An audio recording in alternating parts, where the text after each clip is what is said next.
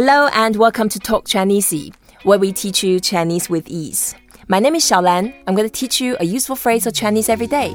In this episode, we are going to learn eloquence in Chinese. We have Bruno Giussani. Bruno is a curator of ideas. He is the European director and international curator of TED. Hi, Bruno, 你好. 你好, ShaoLan. Right, Bruno, what is the secret to be eloquent? Ooh, that's a question that should be asked to eloquent people. I try to help them be eloquent on the TED stage, but I'm not sure I'm one myself. Right. Having something to share, having an idea or some knowledge to share, and being generous in sharing it. I think there is a big element of generosity in the way you can share with others your knowledge. You can do it in a very mechanistic way, and so, or you can just be connecting with whoever is listening to your story. And I think that a lot of the element of eloquence comes down from that. Of course, it's about finding the right words to say something, and it's about maybe some people are more or less charismatic, etc. But generosity in sharing, I think, is a key criteria. Right. Okay. The way to say eloquence in Chinese, we say 口才. 口才. 口才. 口才. Perfect. And 口, that means mouth. Okay, which is clearly part of eloquence. 口. Yeah. Uh-huh. 口. And 才, that means talent. Oh, the talent to speak. Yeah. 口 is like a K-O-U, 口. Yeah. And 口. it's a third tone, so we go down first and up, and we make some effort and take our time. 口. 口. Perfect. And then 才 is a second word. It's a second tone, so we go up slightly. 才. 才. 口才. 口才. That's it. 口才 means eloquent. And then, of course, it could be positive or negative. If we say someone is so eloquent in a positive way, we add good in front. 口才. So we say 好口才. 好口才. Yeah, 好 means good. 好口才. 好口才. Yeah, and Chinese is amazing that if you swap 口才and 好, you say 口才好, that means the same thing. Okay. So I can say, you are so eloquent. 你口才好. 你口才好. 你口才好. That means you are so eloquent. 你口才好. 你口才好. Yeah, that's it. And then to say, I'm not that eloquent. I just need to add 口才不好. 不 is no. So not good. The mouth talent not good. Means I'm not eloquent. 口才不好. 口才不好. So 口才不好, we need a subject. The subject is me. 我口才不好. 我口才不好. Yeah, perfect. So we just learned how to say, you are so eloquent and I am not eloquent. Yeah, that applies to me. Especially in Chinese. Yeah, so 你口才好, 我口才不好. And if I really want to emphasize it's so good, we repeat good a couple times. We say 口才好好. 口才好好. Yeah, okay. 好好. It's like super duper. So we just double up. Chinese people love doubling up the words, and when they double the words, then that means they emphasize something. 口才好好. Yeah. So Bruno, what is your native language? Italian. How many languages do you speak? Depends on how you count them, but 3 or 4. Right. And all of them you have 好口才. Well, I mostly live and work in English, which means that when I have to give a talk in Italian, for example, sometimes I have a hard time finding the right words to express some of the concepts that I use in my work. And so I need to prepare, which is part of what we need to do to give a successful speech anyway, so it's okay.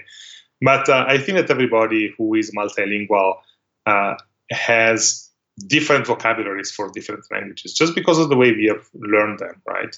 I studied political science in French, so I have a vast political and sociological vocabulary in French, which I don't have in other languages. And I have worked in technology and digital media in English, and that's my vocabulary. And the two don't overlap. They overlap vastly, but they don't overlap completely, right? So for each language, depending on where and under which circumstances you learn the language, you have a slightly different vocabulary. I can certainly understand what you meant, because I often have to swap languages to different people in the same occasion sometimes. Yeah, exactly. And so you need to create bridges and prepare. Right. So what is the tip to improve 口才? Eloquence has a lot to do not only with the choice of words and the way you say things, but also with the connection between you and the audience. Mm-hmm. And the best way to break that connection, so to lower the level of your eloquence, is to read what's on your slides, or to force the audience to read what's in your slides. Very often you find yourself in a conference and the speaker is up on stage and they turn to the slides and basically they start reading off bullet points that people can read by themselves, which means three things. One, it means that they've prepared the wrong slides because people are there to listen, not to read. There should be almost no words in good slides. The second is that they have not prepared themselves to tell the story. And the third is that they're basically narrating the slides rather than giving a speech. And so reading from the slides is the best way to lower your eloquence while connected directly with the audience, really putting yourself in a situation of not giving a speech, but telling a story is the best way to really enhance your eloquence. Right. Thank you for the tips. And Bruno, I know you've been with TED for 12 years and yourself is a very successful public speaker. Thank you. You are also involved in some software company you co-founded. And then what is the big thing next? Well, everybody's looking at some significant technology developments that are coming down the pipe, right? Especially artificial intelligence, machine learning, and big data, and the cloud, and the combination of all of that. And I think that is going to really have massive impact. But there are also other things that we should really pay attention to aside from technology. For example, we should pay attention to the fact that right now it seems that democracy is in danger. And what are we doing to not only save but keep developing our democracy? Because it's under attack from every side, explicitly or implicitly, directly or indirectly. That's, for example, a big question. Another big question is we really live in a globalized world, not only in the economic sense, but in the cultural sense. And of course, another one of the big questions of the current times and the future times is how do we deal with the other? How do we deal with the foreigner? How do we deal with the stranger? We have not been very good at that recently. But that's a question that's not going to go away. It's actually going to become more and more important. So there are a lot of really big, complex questions that are going to confront us very, very soon, and we better pay attention. Right. Okay. Your role to the world and your role at TED is actually crucial because people, they need to be informed what's going on. Well, we try to play our small role. Of course, we are a very, very small player in all this, and it's our collective endeavor, right?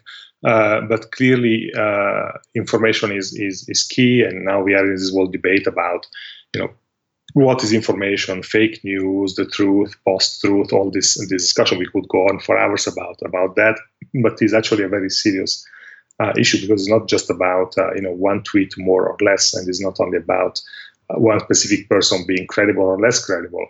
It's about the fact that the way we organize our societies depends, and the capacity to live together and to project and develop things together depends very much on having some common grounds, or at least about what information is credible and what's not. And right now, there seems to be a lot of confusion about it. Mm-hmm. Right. Bruno, you indeed have very 好口才. I'm sold, totally convinced. We need to do more work to raise the awareness. Thank you. Now, thank you so much, Bruno, for joining us. Thank you for listening to Talk Chinese. Today, we talk about eloquence, 口才. Being very eloquent, 口才好. Not eloquent, 口才不好. Thank you, Bruno. You are very eloquent, 好口才. Thank you very much. Please don't forget to rate us, review us, and share what you have learned. Until next time, 再见 Bruno. 再见.